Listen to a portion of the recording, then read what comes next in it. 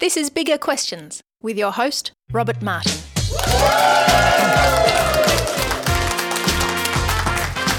Welcome to Bigger Questions, recorded live in the city of Melbourne. Today's big question, why is there never enough time? Well, what are the casualties of your busy life? How do you go beyond merely surviving? Well, my guest today is someone who is very familiar with trying to manage multiple commitments. Michelle Munro is presently adjunct lecturer at Melbourne School of Theology, lecturing in Old Testament. She's previously worked in audiology and for New Hope Baptist Church, and also has worked with me at the City Bible Forum, and she joins me now. Please welcome Michelle Munro. Thank you, Rob. Well, welcome, Michelle. It's Thanks, Rob. Wonderful to have you here. So, how are you going? Are you feeling busy? Well, right at this moment, I'm actually not particularly busy. That's because our semester at college has just come to an end. The exam was yesterday. And so I, as a first-time lecturer, have that sense of relief that students feel when the exam is over. However, I am conscious that I have 4 weeks of not lecturing, which could look quite relaxed, but then I realise, okay, I've got to mark exam papers, I've got to prepare for next semester, which will be quite a lot of work. And then with the rest of my spare time, there's a lot of housework that has gotten neglected over the last few months that I'll put energy into. My parents need caring for. My sister and her children need some support over the school holidays. So my time will very quickly fill up. And you have some ongoing health issues that require maintenance as well? I do. I have kidney disease, which I have no personal kidney function at this point in time, and so I'm on dialysis. So I have a dialysis machine at home, which I use overnight every second night, which is quite a commitment. It takes the whole of the evening to set the machine up, and that structures my husband's and my life quite a lot. So do you sometimes feel that you try to do too much in your life? Definitely, Yeah. definitely. I think it's been a habit of mine throughout my life. My father said of me when I was a child that I needed to find balance, and I think it's kind of been a catch cry of my life that balance is required. I throw myself into things and find that I don't have the time left for all of the other commitments of life. And I think most of us find that there's so many different things that we feel we need to commit our time to, and how do we manage those things. Yeah. Well, Michelle, your experience resonates with many in the modern world. When I ask most workers in Melbourne how they are, the common response is busy. Now, whilst we're all busy and feeling stretched, research shows that office workers actually waste time. Well, as part of Bigger Questions, we like to ask a couple of smaller questions. We do try to have a bit of fun on the show. And today we're asking Michelle Munro about why there is never enough time. So, Michelle, I thought we'd test you on how much you know about office time wasting. Okay, there's 2 questions, both multiple choice. According to a survey by Salary.com, what percentage of employees claim they waste more than half an hour of time each working day? Is it A, it's a multiple choice, A, 0%, everyone is so flat out that nobody wastes time? Is it B, 12%, there are a few slackers out there? Is it C, 36%, over a third of workers waste time? Or is it D, 100% if you consider all work to be a waste of time? Well, I think there's a difference between people wasting time and people thinking they're wasting time. So I think I'm going to say 12%. Was that B? Yes, it was. I think I'm going to say that as in terms of people who think that they're wasting time. Okay, well, the answer is actually C. Okay. That they, over 36%, over a third of workers claim that they waste at least an hour of working time every day. And I suppose if it's no surprise that using the internet is the biggest distraction. Apparently 64% of employees visit non-related websites during the day. Yeah. According to another survey from Salary.com, what is the top work-related distraction in the office? Is it A, fixing other people's work? Is it B, office politics? Is it C, work meetings or events? Or is it D, waiting for my computer to boot up? I'm going to go C. Okay, just so that you don't fail, would you maybe want to try one of the first two, perhaps? Maybe I'll try B. Or A. Yes, A. Correct answer is A. Yes, congratulations. 54% of people say that fixing other people's work is their leading cause of distraction at work. So in our time-wasting quiz, Michelle, congratulations. You got nearly got 1 out of 2 right. So give her a hand. Congratulations. So, Michelle, are we simply busy because we waste time or that we're fixing other people's problems? I think that we're busy because in the society that we live in, we feel like we've always got to be achieving more, we're competing, we're, measuring ourselves against others, against some kind of a standard that we think we have to live to. And I think that causes us to make ourselves more busy than perhaps we need to be. I talked about I need to look after my parents, I need to help my sister with her children, I need to update my house as well as doing my work. And these are pressures that we all feel. We feel like we've got to, look like the person who's got it all together. I think that's a kind of unfortunate part of the society that we live in. It doesn't mean that those things aren't important, but maybe the pressure of them should not be as heavy as it is. So do you think this pressure is one of the reasons we feel that there just isn't enough time to get everything done? Absolutely, yeah. On average, people in rich countries have more leisure time than they used to. Is there also an expectation issue?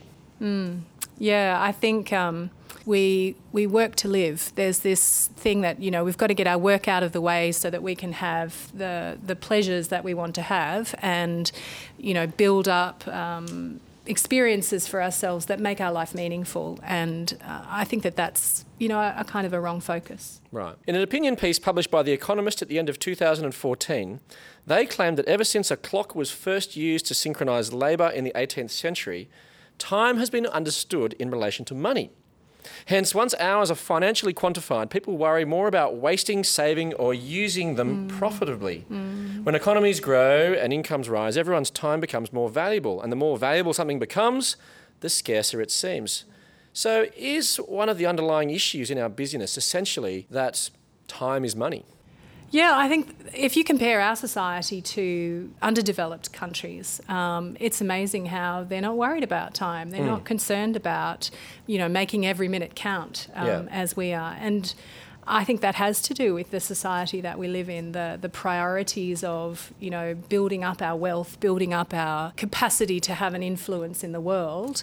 Yeah, I think that massively impacts the sense of always needing to rush to the next thing, whether it be making more money or having some experience that will, make our life more meaningful in some way. So economic development, whatever that means, comes at a cost, which is one of the costs which we feel as being time poor. Yep, I agree. Yeah. It's interesting that there was a Gallup poll said the more cash-rich working Americans are, the more time poor they feel. So is our sense of busyness just a problem of perception?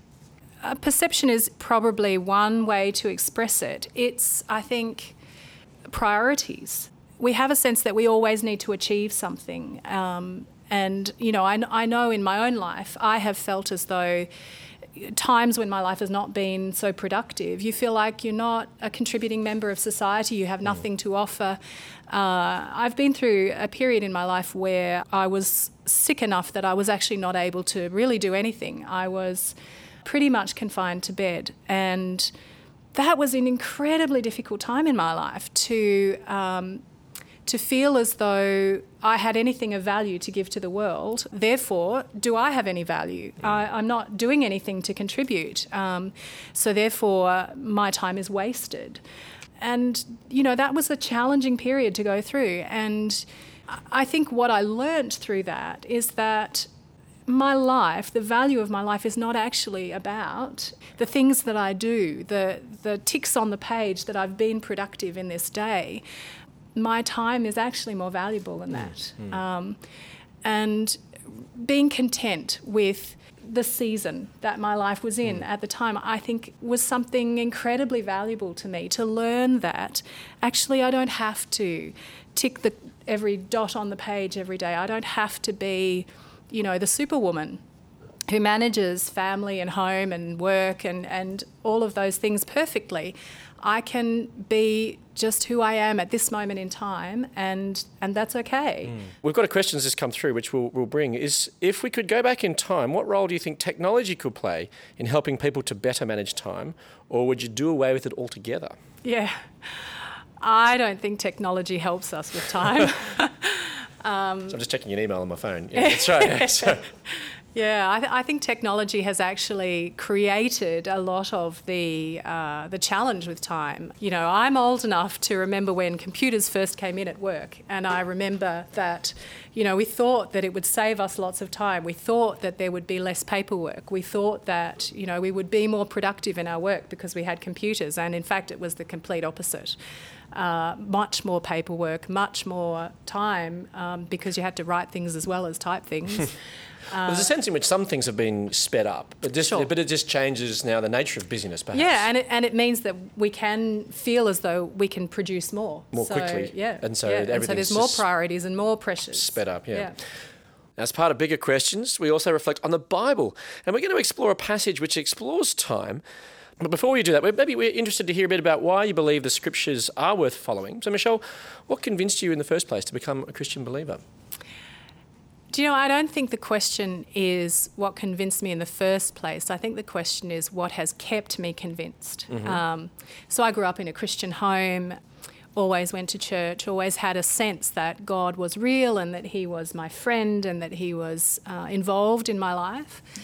Became a firm believer in my teenage years. But I've been through many hardships in my life. My brother died in a sudden car accident on the way home from his honeymoon, he and his wife, when I was 22, and he was very, very close to me, so that was very devastating and hard to manage. My husband and I tried for 7 years to have children. We went through IVF, and that was incredibly challenging. And my kidney disease, and my husband actually gave me a kidney 4.5 years ago as a preemptive transplant to avoid dialysis, but unsuccessfully. That lasted for 18 months and then failed, which is very unusual. So we've had a lot of hard times. I've had a lot of hardships and challenges and difficult things, and I think a lot of people would look at that and say, well, why do you still believe in God when you've been through all of those things? And for me, the answer is I would not survive if I didn't believe in God. God has kept me. God has held me.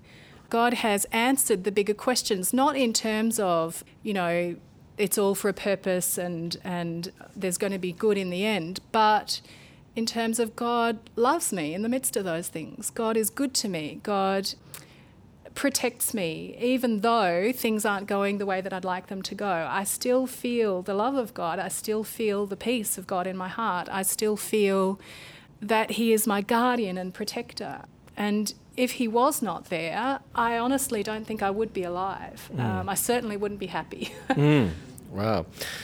Well, thanks very much for sharing that, Michelle. Now, the part of the Bible we're reflecting on today comes from the Old Testament wisdom book of Ecclesiastes. Now, Ecclesiastes chapter 3 contains a beautiful poem reflecting on time. It suggests that there is a time and a season for everything. And in verses 2 and 3, it outlines a time to be born and a time to die, a time to plant and a time to uproot, a time to kill and a time to heal, a time to tear down and a time to build. So, Michelle, what do you make of this poem? I think it's very encouraging in that you've heard a little bit about the seasons of my life, and when I was at that time, when I was really, really low and unable to achieve anything, the place that I was able to come to was this is a season. This is a time when I am still, when I'm in a place where I actually am not able to be productive, so make the most of this opportunity to be still. See this as a season where I am able to rest and to be restored in some way within myself. Gradually, as I became more well, I found that my friendships were developing a lot, and I was able to contribute into the lives of people in ways that I had not been able to. So And then recognising that that season will come to an end and another season will begin. And there will be a time to build, just like there's been this time to tear down. So I think there's hope in it. I think there's a sense that we can't necessarily be in control. There will be a season of loss. There will be a season of gain. There will be a season to build up and there will be a season to tear down. And I can't control that. But I know that God sums all those things up. And that gives me a sense of peace, a sense of contentment that life and time and the purpose of my life is in his hands. So you resonate particularly when it says in verse 3 there, a time to heal. Was that was particularly your season of life? Yeah, definitely. Which in itself is very interesting because, I was sick and yet God was healing me. Now, the poem appreciates a full range of human experience and the value of wisdom. For example, in verse 4, there's a time to weep and a time to laugh, a time to mourn and a time to dance. And so it's not always doom and gloom. There's also positive things in there as well. And there's seasons of life which are actually good. Yeah, definitely. Now, you could look at the poem and suggest, is it just simply fatalistic? That good stuff and bad stuff happens and it's just all a bit kind of random? Well, I think a lot of people have read it that way, and I think if you take God out of the picture, then that's definitely what you come up with.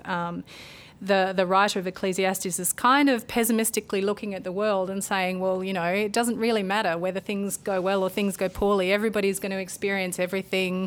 It doesn't matter how hard I try. There's going to be good and there's going to be bad in my life. And, if you left it there, then it's a very pessimistic view. But I think the writer goes further than that. The writer says, so therefore, if there's going to be good and there's going to be bad and I can't do anything about it, then the best thing that I can do is to submit my life to God, knowing that he is in control. There's a very strong sense of the sovereignty of God, the sense that God is over and above everything. He knows the beginning from the end. I don't.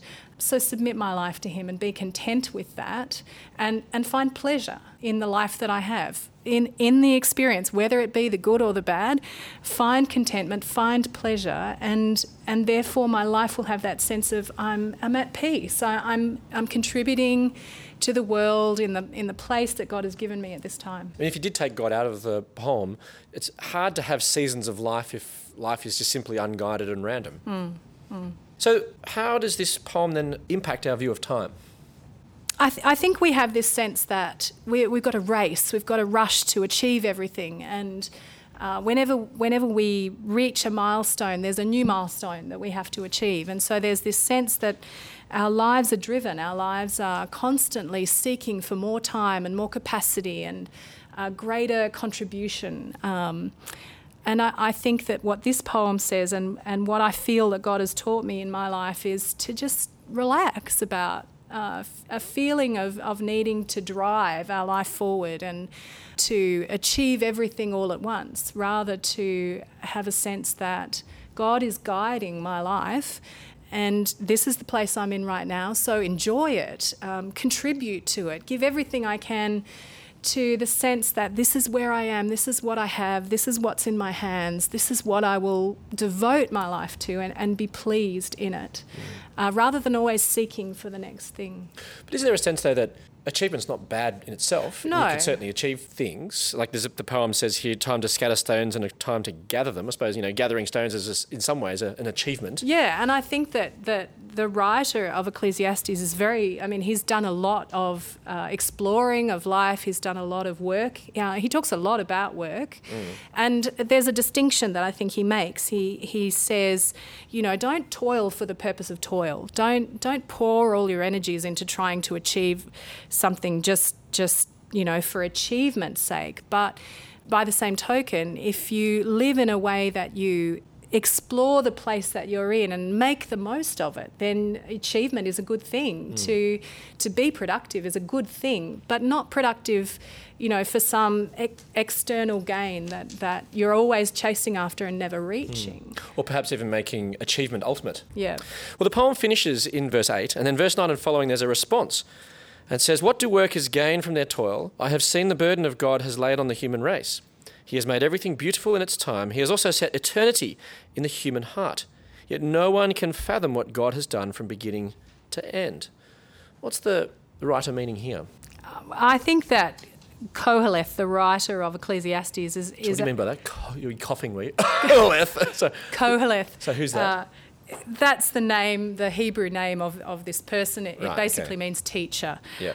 So the teacher who is writing Ecclesiastes is basically saying that there's this sense that we have in the human heart that there's more than my life. I don't think he's talking about life after death. I think he's talking about there's a generation after me and a generation after that and a generation after that. And God is the only one who knows the beginning from the end. He doesn't know, you don't know, I don't know what will happen the generation after me.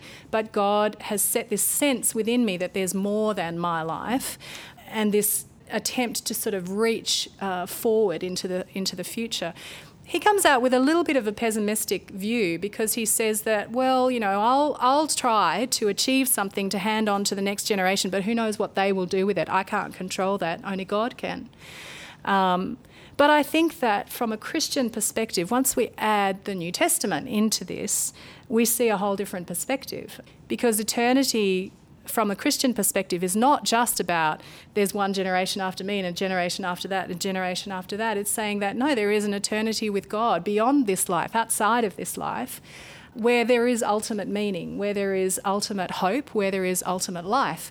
So therefore, the hopelessness that some see in Ecclesiastes is completely lifted by the fact that with Christ there is life beyond death, and the meaning of what I do now is not so much in this world, but it's in the beyond. So the perspective that's brought out here in Ecclesiastes, how does this perspective affect the way we view time and how we use time? Yeah, I think for myself it's about recognising that no matter how much I strive, I can't guarantee what my future will be. I can't guarantee what the future of my family, children, people who I wish to influence. I can't guarantee any of it. I can't guarantee that if I do good things will happen in my life or in the lives of those around me.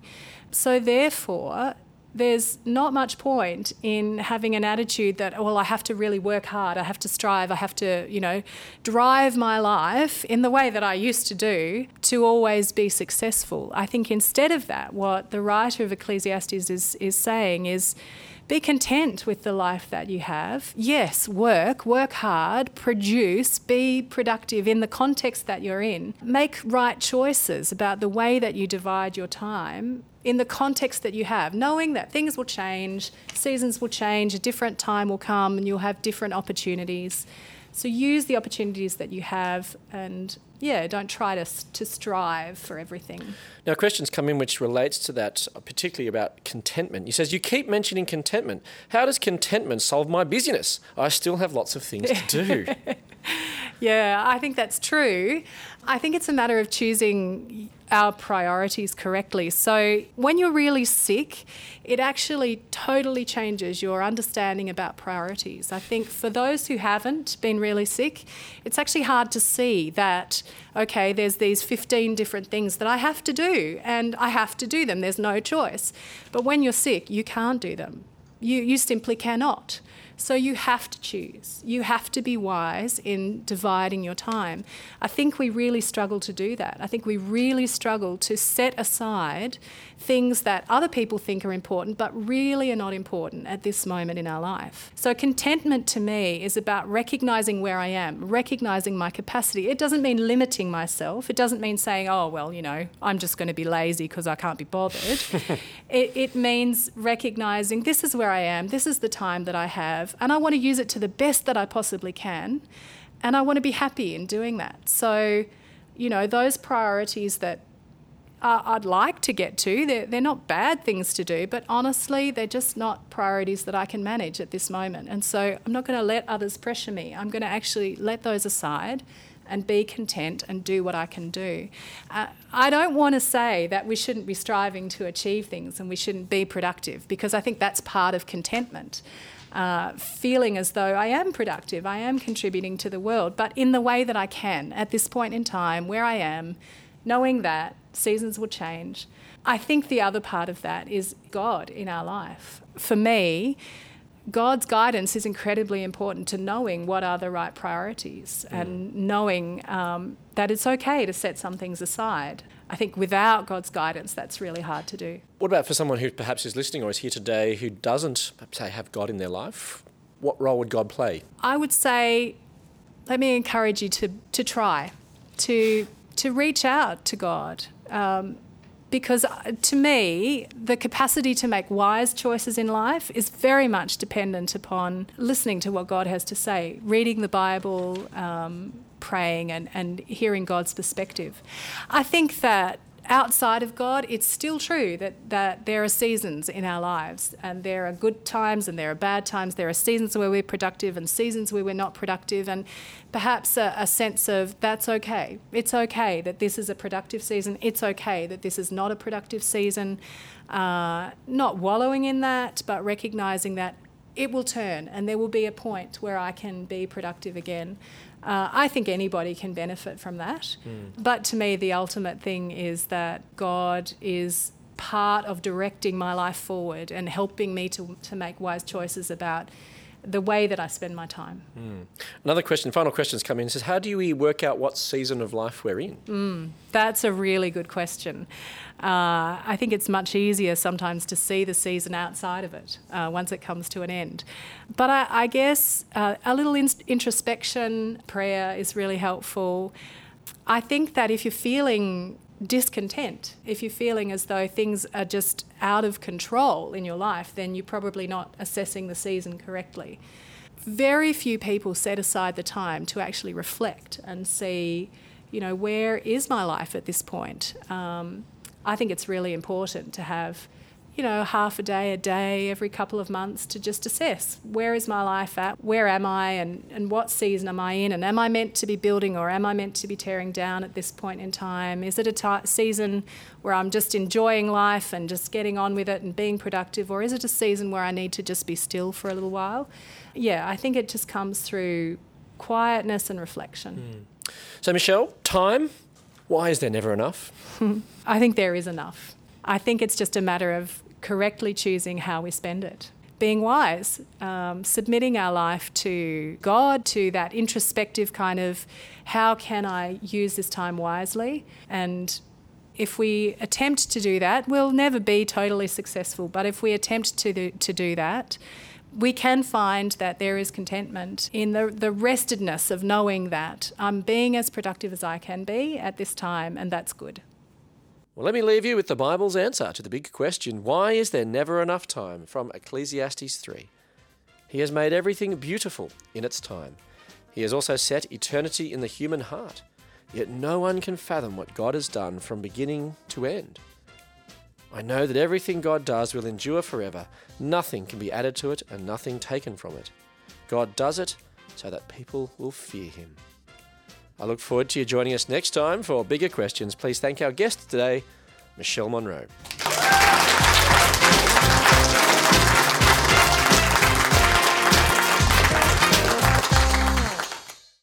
Enjoy bigger questions? You can help us keep asking them for as little as $1 a podcast. Support the show. Go to patreon.com/biggerquestions.